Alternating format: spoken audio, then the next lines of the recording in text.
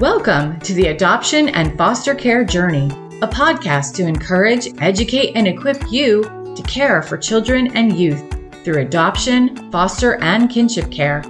Hosted by an adoptive mom with over 22 years of kinship and adoptive parenting experience. She's on this journey with you. Please welcome Sandra Flack.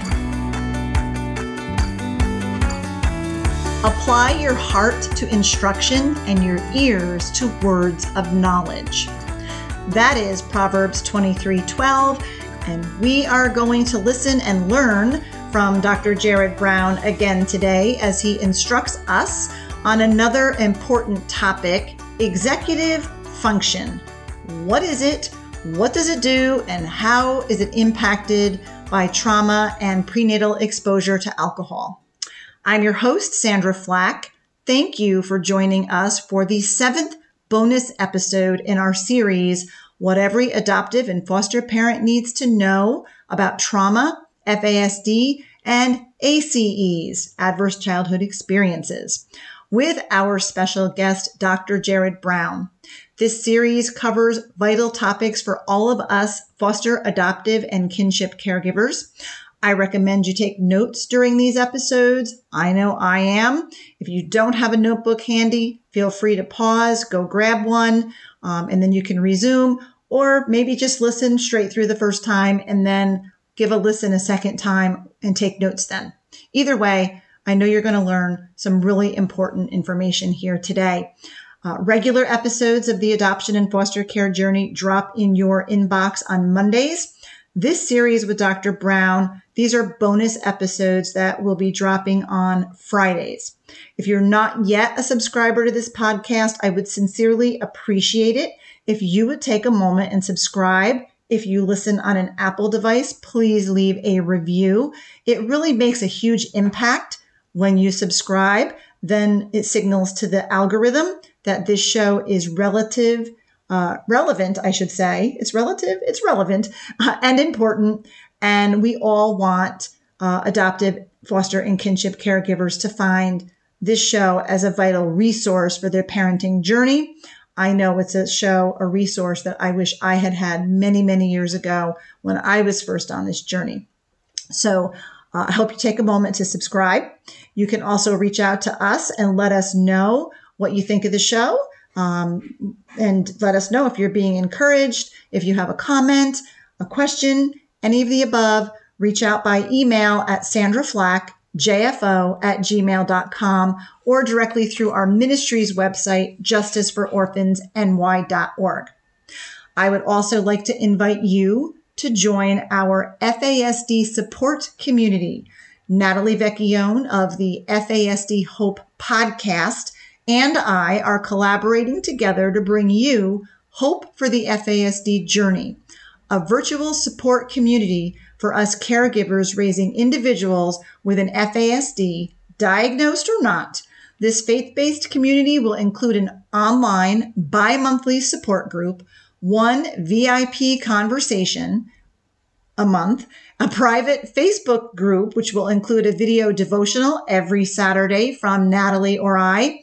For more details or to join the community, visit justicefororphansny.org, click the training tab at the top of the page, and then FASD in the drop-down menu.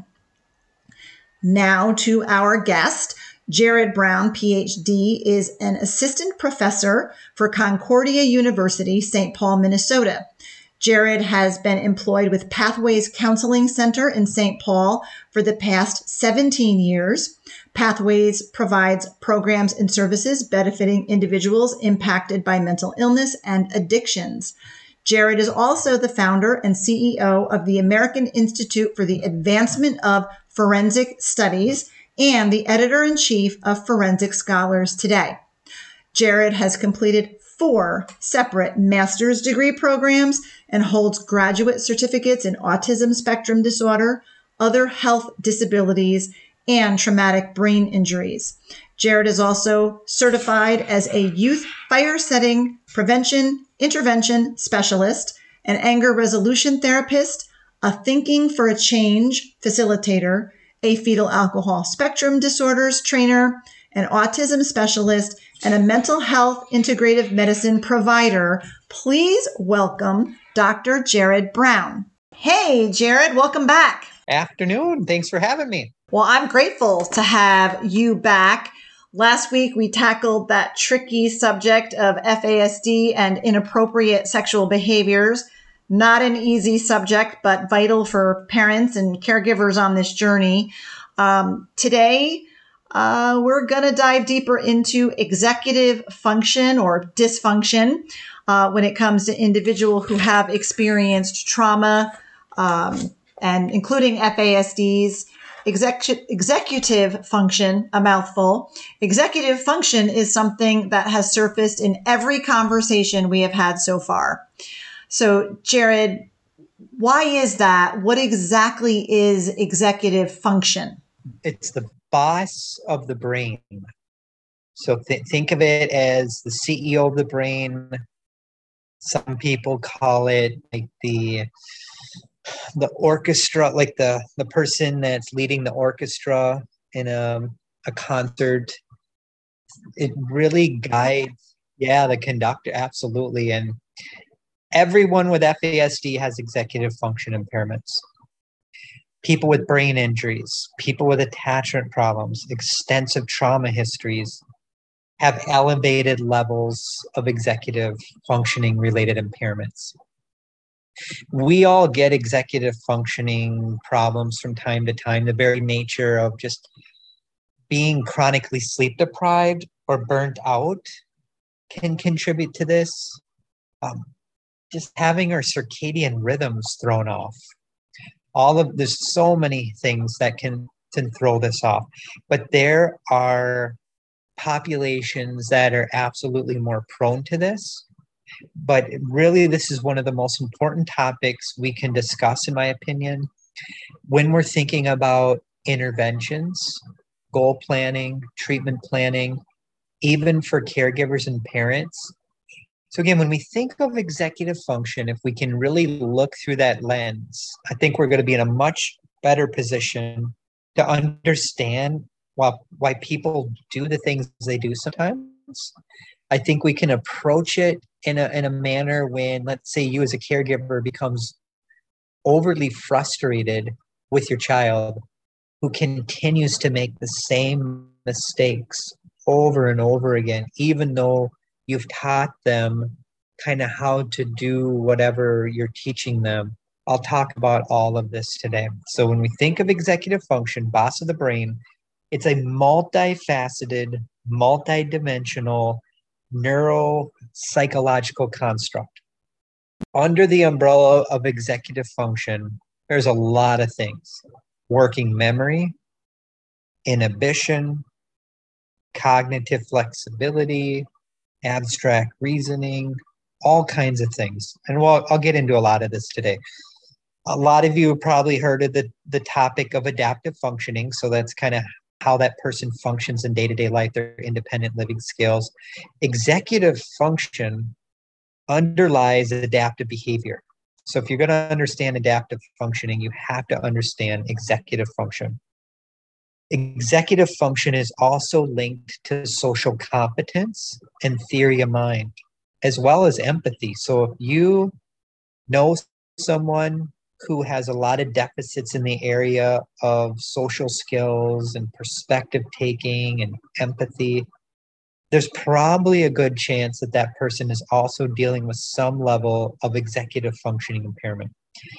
If you're developing a goal plan, at the heart of goal planning are executive functioning capabilities. When you think of executive function as well, got to understand the prefrontal cortex, the frontal lobes. So I encourage people, if you want to take your knowledge to that deeper level, really understand the prefrontal cortex as well, because the prefrontal cortex is involved in a number of higher order cognitive processes. Cognitive processes, think of the brain when I say cognition.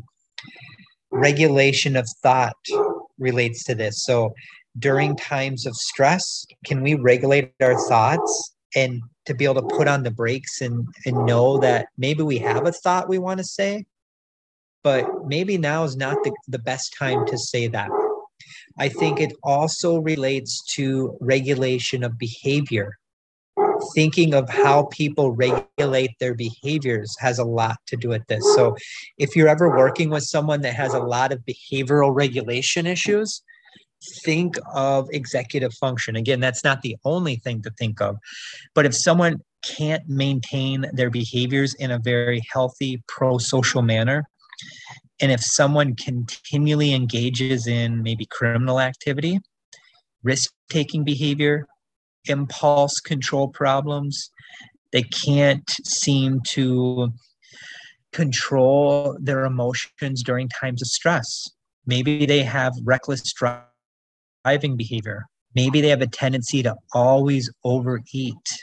They have addiction tendencies. These are all things that executive dysfunction can really drive the bus on and make worse. So think of that as well.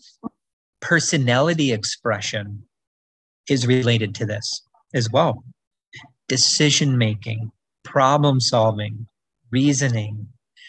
Hopefully, just hearing a few of those things, people realize how important this truly is to understand executive function. Sandra, I'll stop for a minute, just see if you have any thoughts or any questions or anything I can go. Yeah. Well, first I'll start by saying I think it's a dog day, because first my dog was barking and had to go out, and then I just caught some of your dog in the background. We'll leave that in because it wasn't as distracting as my dog was. But so just to let our listeners know, we're just keeping it real here. This is what happens when you work from home, right? But yes, because so many things come to mind, and I know that you said that if you have a child or an individual prenatally exposed, they have an FASD, they have executive dysfunction. That's true right off the top. So this is so important here. You mentioned working memory. I know I had a list of what I knew, things like planning and prioritizing and organizing and task initiation. Impulse control is a big one. Emotional control, flexible thinking. You mentioned decision making and problem solving. All of those things are part of executive function. Is that correct? Yes, absolutely. And how many people do you know who have extensive trauma histories or FASD deal with many of those? Yes. If not all of those things. Yeah. And is it, I know I remember getting trauma training years ago, and it's like, I know a lot of our children come and they're kind of living in that, base of the brain, that survival mode. And then executive function, like you mentioned, prefrontal cortex, the front part of the brain that doesn't really, that's the part that's not really working when they're in fight, flight, or freeze, when they're having that meltdown, managing all of those things. So this is a huge piece of this puzzle that really we've been talking about, because like I said earlier, we've talked about executive function executive dysfunction in almost every episode, if not every episode that you and I have done together, because it's such a big piece of this. And it's just, I'm really wanted to take a deep dive into it, because children who have experienced trauma, like you mentioned, including prenatal exposure to alcohol, they all have executive dysfunction. In fact, executive function problems are a primary characteristic of an FASD. So, Jarrett, how does trauma and FASD affect executive function? Like, what is that connection? Well, prenatal alcohol exposure can damage parts of the brain, and really all the brain and all the body, depending on a whole host of factors. But one of the areas that is implicated in the impact that prenatal alcohol exposure has on the brain are those executive functions. If you add trauma into the equation after the fact, it just makes it worse. There are plenty of people that don't have FASD who have these issues as well, and trauma in and of itself can make it worse. I'm not saying every person that's had a trauma history is going to have these issues, Some may have some issues in a few areas, and other areas may be pretty good. One day, they may do pretty well in an area. The next day, they may struggle. There's so many factors to take into account. How much sleep did they get the night before?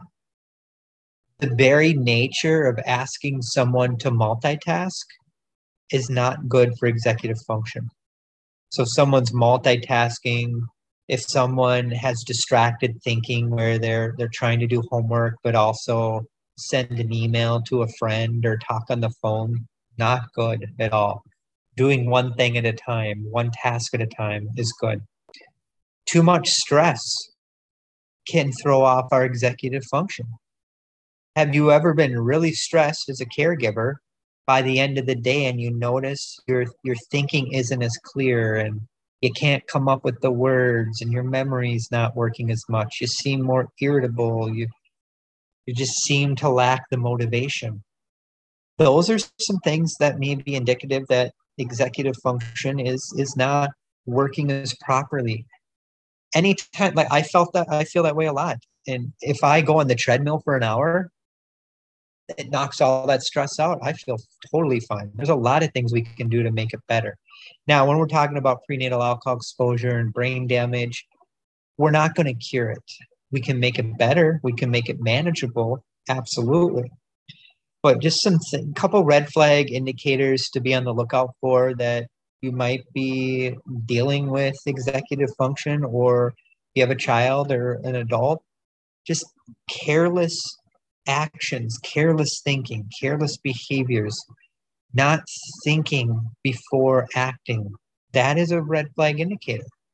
Becoming emotionally overreactive to really small things and just that roller coaster ride of emotions.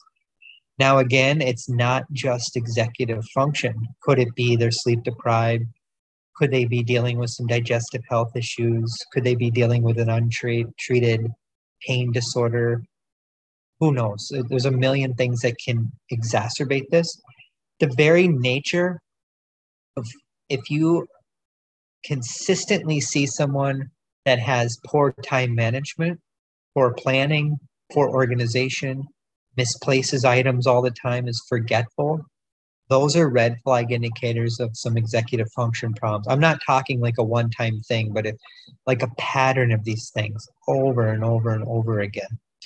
You mentioned task initiation. Big problem for people with executive function. They may begin a task, but never finish it. They may not even know how to start the task because it gets overwhelming, because for some people, time is kind of an abstract concept. What does a minute mean? What does an hour mean? What does a month mean? They get lost in thought.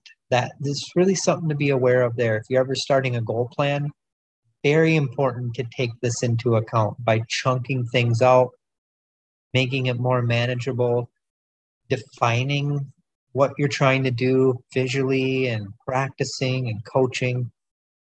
That lack of insight as well, just high levels of gullibility, being taken advantage of, higher levels of suggestibility. These things have all been talked about within the executive dysfunction literature. Take FASD out of the equation. If we just look at childhood trauma has been studied within the context of poor working memory. So if someone has poor working memory, think of it as your brain's mental workspace or your brain's post-it note. Maybe when your working memory is doing what it's supposed to do, you can hold 4, 5, 6 things in your working memory without writing it down. So I'm going to the grocery store, I forget my list at home. I know I have to get milk, eggs, bananas, whatever. We can hold several chunks in our brain. Now, if you introduce someone that's had extensive trauma or prenatal alcohol exposure, they may only be able to hold one thing in their memory. Maybe they can't hold anything and they need to always write it down and need lots of reminders. So the working memory is our brain's post-it note. What do you want to know about that? You want to know if we overwhelm someone's working memory, their brains can shut down. They can become sensory overloaded. It can contribute to hyperarousal issues. So the person becomes more loud and boisterous and irritable. Or you could see it the opposite side of the spectrum. They become hypoaroused and they almost look like they're falling asleep and they're sluggish and they're slow to respond to your questions. So be careful not overwhelming working memory. Writing things down, taking things off their working memory by writing it down on a piece of paper can help. Cognitive inflexibility is very common as well. Cognitive flexibility is like you're driving down the road in your car and you have a stick shift and you're able to shift gears when you go faster and shift gears when you go slower. Things work good. Cognitive flexibility is related to resilience, adaptability, going with the flow, handling change pretty well. People with cognitive inflexibility can come off as more rigid. They can be just really narrow-minded sometimes, can frustrate other people, and it's their way or the highway sometimes. So cognitive inflexibility is a threat to resilience. So we want to be aware of that. Inhibition is the other big three. So working memory, cognitive flexibility, inhibition are like the big three under this umbrella that are talked about, but there's many, many other domains. Inhibition relates to really our internal parking brake. So our brakes work in the car, we stop at the stop sign, stoplight, maybe we park on a hill and we put the emergency brake on, things are good. If your brakes go out and you come up to that stop sign, you go right through it, you go right through the lights. That can lead to a car accident, lots of bad stuff. When inhibition is not working in a person, more impulse control issues, more self-control, self-regulation problems, more problems with managing money, screen time misuse, maybe getting into fights, more likely to use drugs, more likely to go to jail, more likely to have health problems, more likely to say things to people that make them mad, losing jobs, not doing well in school. So teaching people self-control, so important for people to live a healthy life. Planning deficits are more common among people with extensive trauma histories. Attentional deficits, and there's something called attentional regulation or effortful control. Lot of domains with attention. But if you ever talk to someone and they don't seem like they're paying attention to you and they drift off and everything else is catching their attention, that's a self-regulation deficit related to attention. Poor decision-making, be on the lookout for. And children with extensive trauma histories are more likely to have theory of mind deficits. So theory of mind relates to perspective taking. What's that person's ability to understand internal mental states of other people, like thoughts, wants, needs, emotions, intentions? Theory of mind is so important for children to be able to play with other kids on the playground effectively, and all the way up to a manager in a company, managing people, getting along with people, reading the situation, having empathy, having that give and take relationship and everything in between. So if someone has theory of mind deficits, there's research that point to the fact that they're more likely to be bullied and teased, more likely to have struggles with relationships. There's some evidence to support the fact that people with higher levels of theory of mind deficits may be more suggestible, more gullible, more prone to vulnerability and victimization, having difficulty reading social cues, detecting deception, using humor appropriately. So the list goes on. So those are just a few things to think about that where executive function comes into play. I'll kick it back to you, Sandra, for any thoughts on that. Yeah, I mean, clearly it affects every part of every day, right, of the individual. It just comes into play in everything, it seems. I know you said if the individual has an FASD, it can't be cured, right, because the brain has been damaged. And I know you said exercise can help, but can you share some more things like that? Because Can executive dysfunction be reversed or improved, even in an individual with prenatal exposure? Are there some things that can help? Absolutely. Yeah. I mean, there's a lot of things we can do to make it better. So let's say you are developing a goal plan or intervention plan, whatever you're doing. Looking at this through an executive function lens, you really want to understand that person's ability to be flexible. So taking into account cognitive flexibility, behavioral flexibility, really focusing and teaching that person skills on how to be more adaptable, more flexible. How do we do that? A lot of patience, a lot of repetition, modeling this, talking through things after the fact, getting caregivers on board to model this behavior. Because if a child's growing up in a home and the parents are very rigid and not adaptable and not flexible, that child's going to pick that up as well. Exercise has been shown to help with more flexible thinking. So maybe it's working with an exercise specialist, looking at this through a nutritional intervention too, working with a nutritionist that plays a huge role in cellular health, gut health, brain health, sleep. People who are chronically sleep deprived might be a little more rigid, more tendency to be irritable, ruminate, fix the sleep. I always say these things all the time, but they do make a difference. If the person is not action orientated, where they lack really the initiative to start something, maybe they're not being lazy, but they just don't know how to do that task initiation.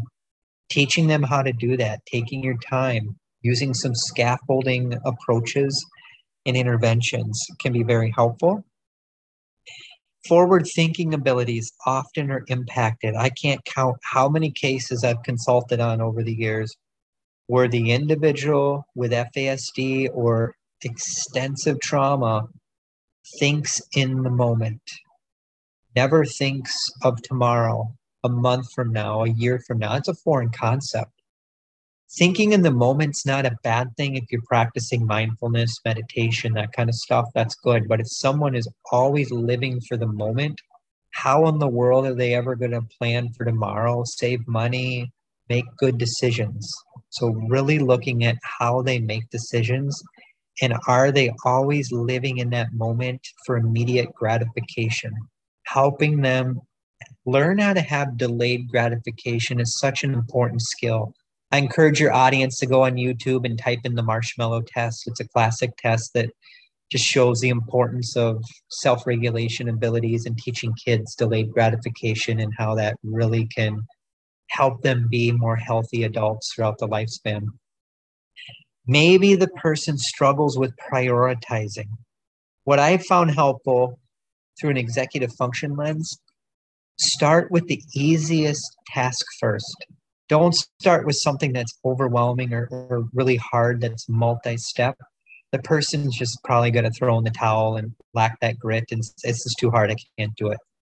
Helping them accomplish small things can kind of give that person a taste of success. Maybe that person's never had a taste of success and their confidence is really, really low.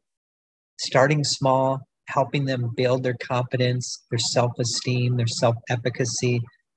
If they're dealing with any shame, address that. Shame's a huge barrier. That's a toxic emotion. It's traumatic emotion. We talked a little bit about the ability to resist distraction too. So maybe you're working with a specialist that uses some attentional training techniques. Maybe you're looking into neurofeedback or something on that lines too. There is some literature on neurofeedback and FASD. There's quite a few studies on neurofeedback and ADHD and autism. So maybe looking at that is a possible option. Stress is a big barrier and an amplifier for executive function problems. We know that stress, I'm talking more like a lot of stress and an FASD brain do not go good together. That brain becomes very overwhelmed quickly. So anytime we can teach that person healthy ways to reduce their stress, that's going to be good. Focusing on planning and organizational skills as well. Sandra, if you're open, is we should do one just on planning and organization. There's so much to cover with that. A lot of tips in the area of planning and organization. So if you look at this through an executive function lens, what are those critical steps that are needed to help someone achieve midterm and long-term goals? Now, accomplishing those short-term goals is important, but helping them achieve more long-term goals can set them up more for success in the area of like self-determination, choice-making, independent living skills. Helping that person understand their own strengths as well as their own limitations. Not a bad thing to understand your limitations. I have numerous limitations. The more I can learn about it, they don't necessarily then always have to be limitations. Learning how to learn, knowing how to know, that's metacognition. So looking at some of the research on metacognition training, if you just Googled metacognition training in FASD, you'll find a couple articles on that. That might be something to look into with a qualified professional as well. Teaching that person that it's okay not to know the answer. Teaching them how to seek clarity when confused, and teaching them to be able to voice when things are confusing, overwhelming, or they need more clarification. That's a huge skill to teach people. Easier said than done, I understand. Creating more balance in that person's life, I think, is very helpful. So if that person is glued to their screen 10, 12 hours a day, which so many people I work with, they're on that screen all day long. That is not good for the brain. Creating more balance. If they're always laying around and living a sedentary lifestyle, that's not good. Laying around some and relaxing is good. Being on the screen some is good. Creating that balance, just really being aware. Helping that person to practice these things, coaching, modeling, teaching, role-playing, making things visual, I think making things concrete, really taking into account their processing speed issues as well. There's going to be a higher likelihood if you're working with people with some of these profound executive function deficits, their brains are not going to be processing information at a speed that you might be used to. So slowing things down. And if someone has processing speed deficits, it is a bottleneck in their brain, a traffic jam. You're in rush hour traffic, things come to a halt. That's processing speed deficits. Things might come to a halt in their brain. So you're a parent, you become agitated that your child didn't do the dishes that night, and you've told them over and over and over again. That frustration builds and builds. They can feel that. You're talking faster, lots of words, lots of commotion, lots of things to do, asking them to do multi-step instructions that can all overwhelm their working memory and put added pressure on their processing speed abilities. Sometimes I've seen this play out too. You ask someone a question and they have really bad processing speed.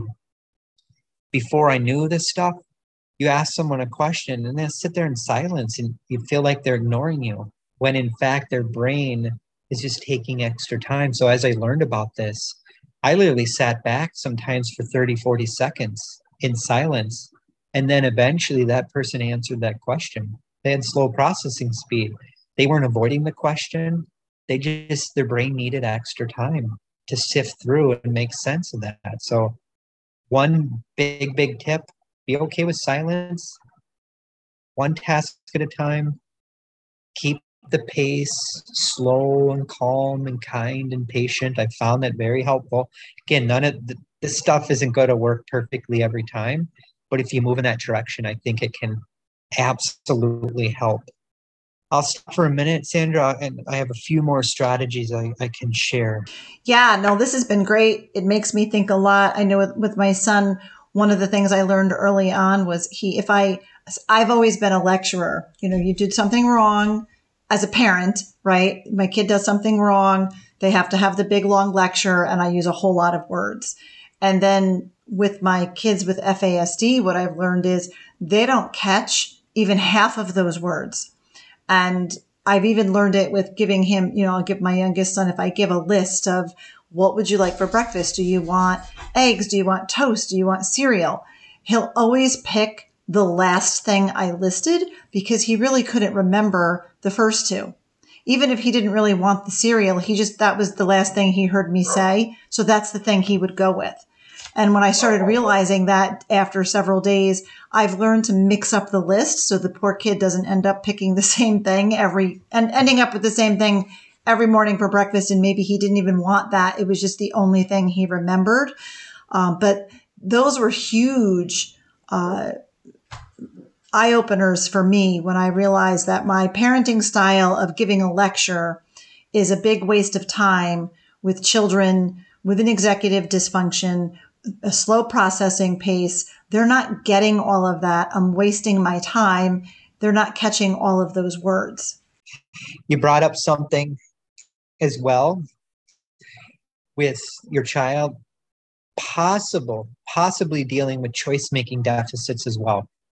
That comes up a lot in the neurodevelopmental disorder literature. It is sprinkled a little bit in the FASD articles, but you have to dig deep for it. But I see it all the time. So people with neurodevelopmental disorders, sometimes they struggle with choice making as well, in addition to information processing. So being aware too that choice making deficits and what I'm talking about today, a lot of times go hand in hand. If someone really struggles with being able to make a choice, that really can get in the way of that person being gullible and compliant and just always go along with what other people are asking, even though they may not agree with it or even understand why they're agreeing to it. So choice making, another thing to be aware of. Yeah, and that makes sense because I know this particular kid will also, he's a teenager, but I'll, when it's time to get dressed in the morning, I'll say, do you want sweatpants or jeans? And he'll say, I don't care, whatever you want. And I'm like, well, I want you to pick which would you prefer to wear today. Or I'll take out a pair of sweatpants and a pair of jeans and set them on his bed. And which one of these do you want? And then he's able to pick. But he doesn't really care. He doesn't want to have to make that decision. But I'm trying to teach him to learn to make choices and make decisions. But I can see where clearly there is a deficit there. I have a really good training I put together on choice-making deficits among people with neurodevelopmental disorders.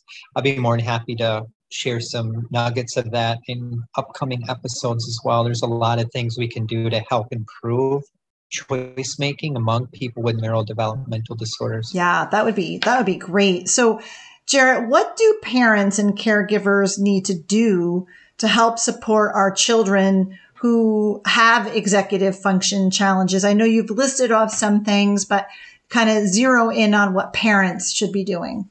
Everything I've learned about this through training and consulting and my degrees, as well as experience and reading the literature, it really points to the fact, really identify realistic goals, things that are going to be attainable for that person's emotional, social, developmental, and cognitive age rather than how old they are on paper.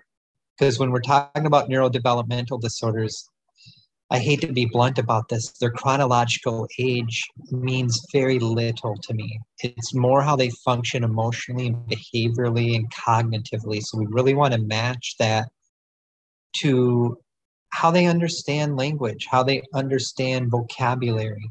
So making sure it's realistic. So I hear this often. Again, maybe you have a family member who has FASD who's 20 years old chronologically, but they function as a 10-year-old or a 12-year-old.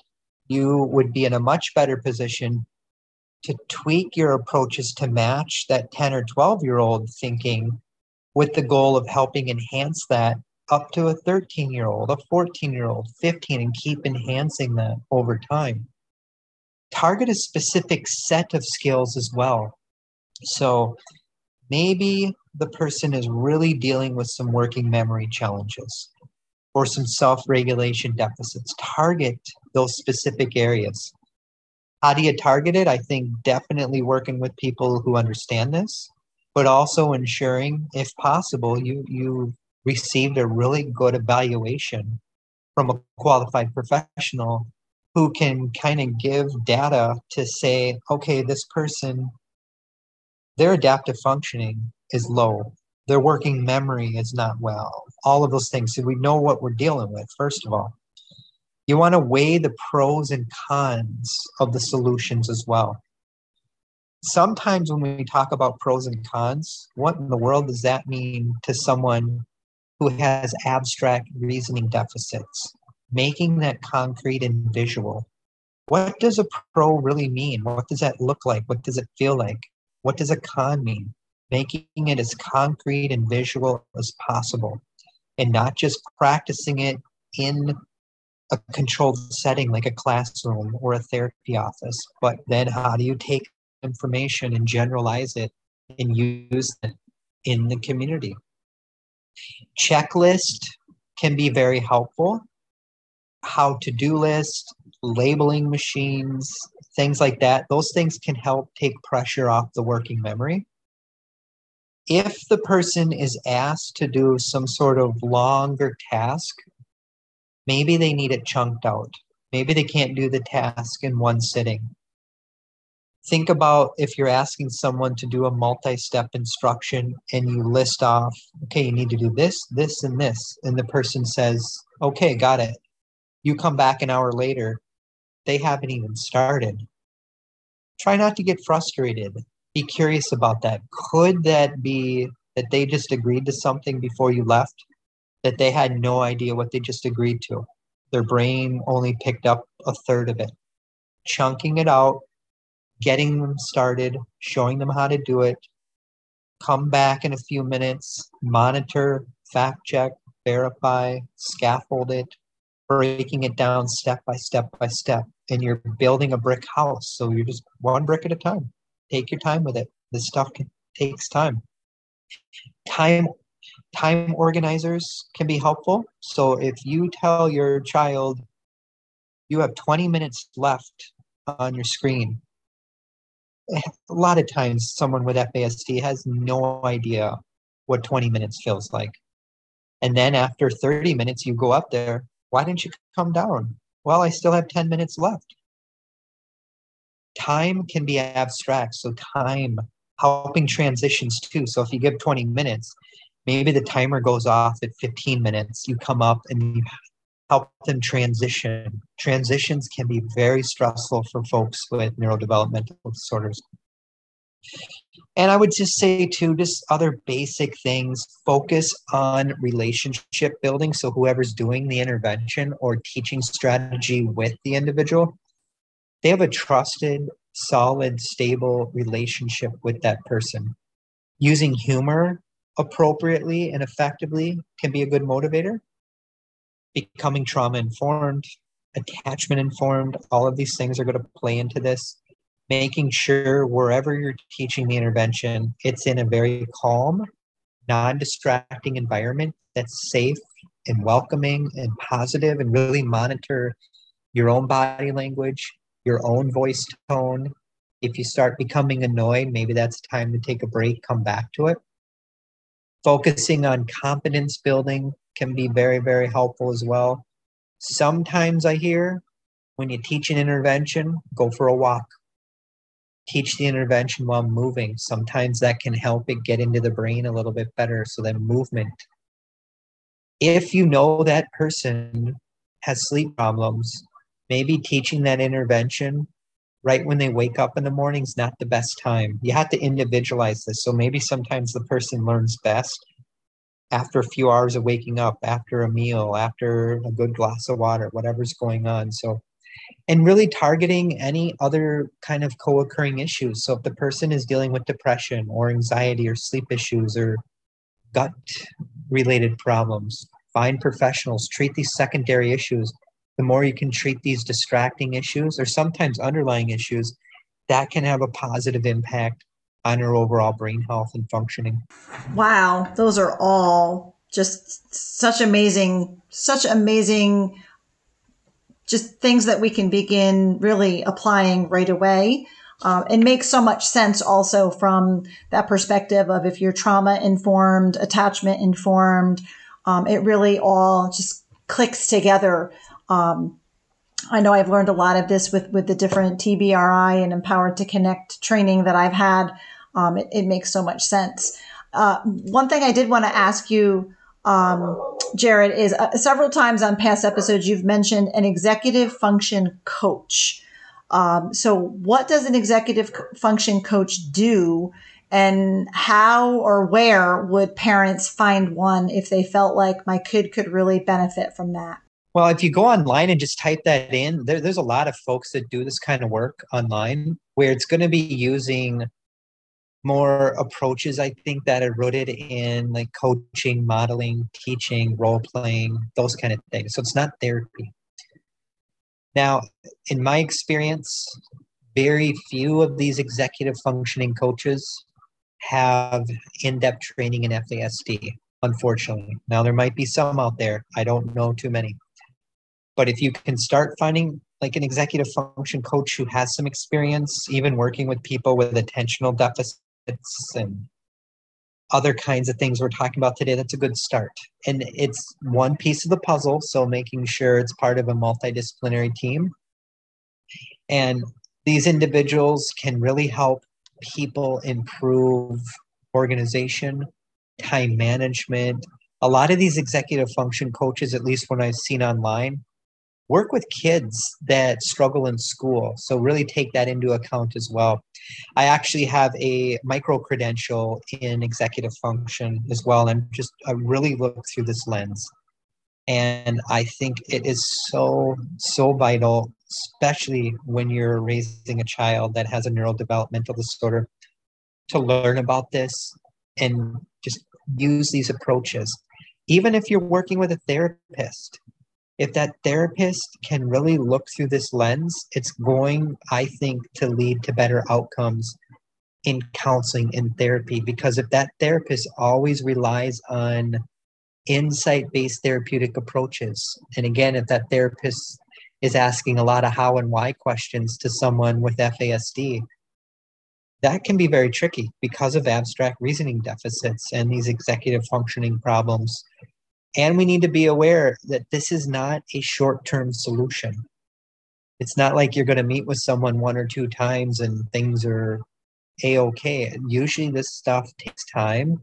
And if we're talking about FASD per se, we know that that is a lifelong neurodevelopmental disorder. So there's a higher likelihood that that person may need some support and services for the rest of their life. I'm not saying they have to have services every single day, all day long, but every person is uniquely different and has those unique strengths as well as weaknesses. So really individualize it to that person. Such great insight. I appreciate that, Dr. Brown. Now, because you've just so much information that you've discussed and that you're always giving with us. So as we wrap up, let's give us the top 3 things that you think parents should, what should they take and do today to help support our kids with an executive dysfunction?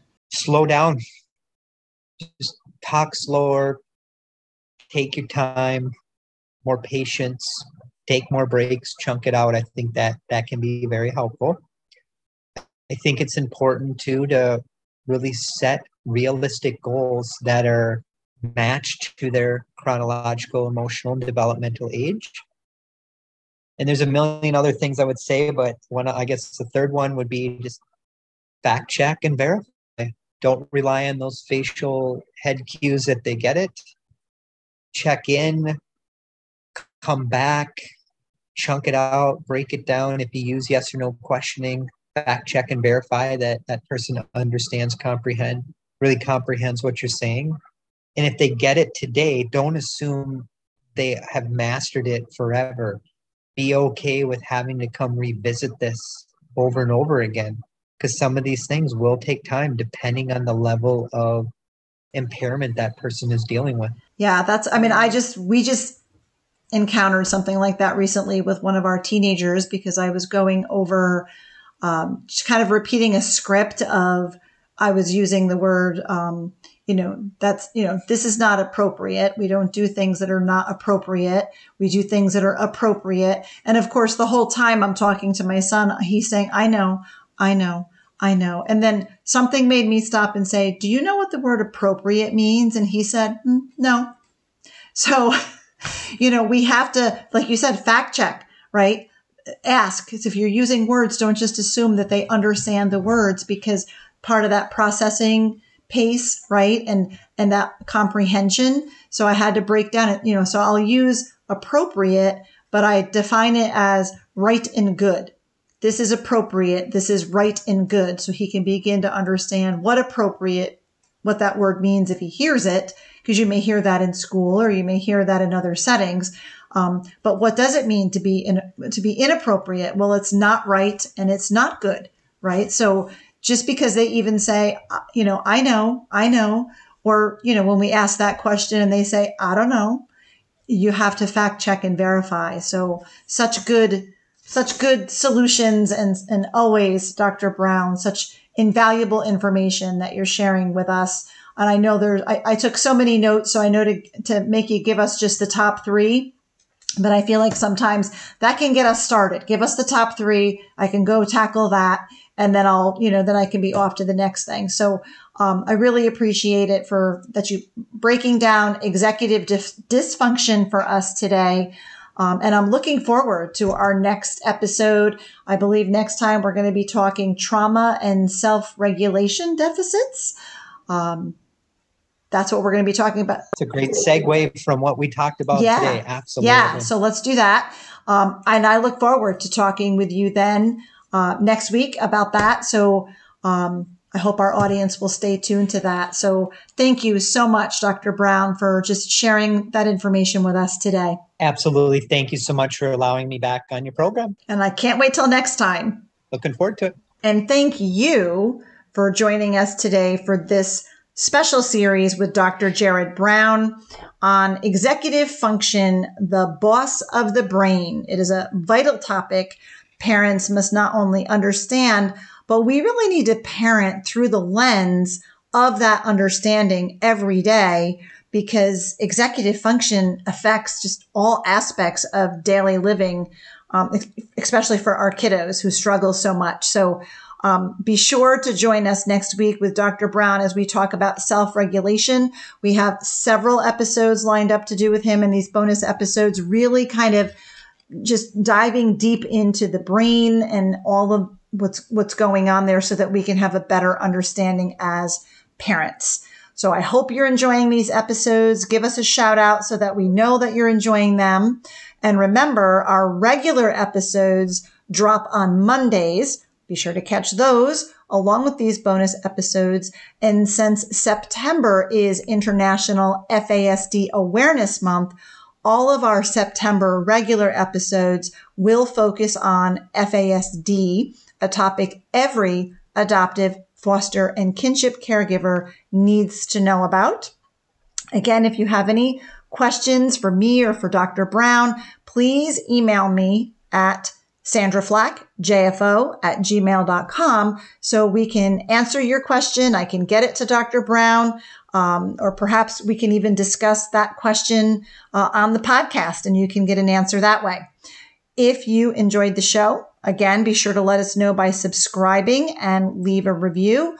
Also, let your fellow adoptive and fostering friends know about this podcast so that they can listen and be encouraged and equipped as well. As I mentioned, my conversation with Dr. Brown, we were given 0 resources when my boys got diagnosed. They did get diagnosed with fetal alcohol syndrome. But you know what? I got the diagnosis, and they got the diagnosis, I should say. And we were told something about, well, you might want to focus on life skills. Have a nice day.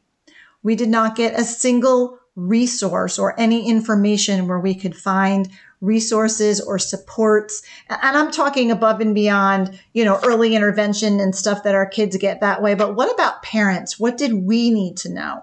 I did not know what we did not know, and I didn't really know that I needed to know any of it until my boys hit their teens about 10 years later. And then I started realizing, this is more than just the trauma. This is more than just the attachment. This is more than just teenage hormones. What is going on? And that's when I took my deep dive into FASD. So I hope that these episodes, and the more we talk about it, the more supported you feel, the more resources you have access to. Now, in addition to our Hope for the FASD Journey community that I mentioned at the beginning of the episode, we offer an introduction to FASD training. It's an online training, or I can come and do it for a group in person. It's a 90-minute training about FASD for parents and professionals. We will be offering it in October. You can stay tuned to our website because we're going to nail down a day to offer an online class. But you can find more information there. And as soon as I know the exact date, we'll start announcing it on the next episode. In the coming months, again, I also will be adding Facets workshops as I become a facilitator of the Facets neurobehavioral model. You can learn about all of our trainings and everything that we're offering and doing on my website, justicefororphansny.org. Remember, September is International FASD Awareness Month. We want to make this invisible disability visible. JFO is an FASD United affiliate, and we are here to support and serve you here in New York State, especially. You can check out my book about our family's adoption journey and kinship journey, how we learned about trauma and FASD and all of those things. In my book, Orphans No More, A Journey Back to the Father. It recently won Memoir of the Year. I'm super excited about that. So you can check out my book. You can get it wherever you get your books. If you'd like a signed copy, you can visit my personal website, sandraflack.com. We also like to always give a shout out to a couple of businesses, few businesses. We have 4 actually, who help us support JFO and help us do the work that we do with vulnerable children and families. And that would be Trinuclear Corporation, Bishop Boundary Construction, National Bank of Coxsackie, and Coleman Insurance Agency. These businesses care about children and families in crisis. Be sure to follow us on Facebook and Instagram at Justice for Orphans. You can also follow my profile page at Sandra Flack and Sandra Flack Author. I'm on both Facebook and Instagram. I am grateful that you spent your valuable time with me today. I am thrilled to have you along for the journey. Thank you for listening to this episode of the Adoption and Foster Care Journey podcast, brought to you by Justice for Orphans. We hope you were encouraged today. Please be sure to subscribe to this podcast and leave a review, and share it with your fellow foster and adoptive parent friends so they can be encouraged too. Be sure to find and follow us on Facebook and Instagram at Justice for Orphans, and check out our website for vital resources at justicefororphansny.org.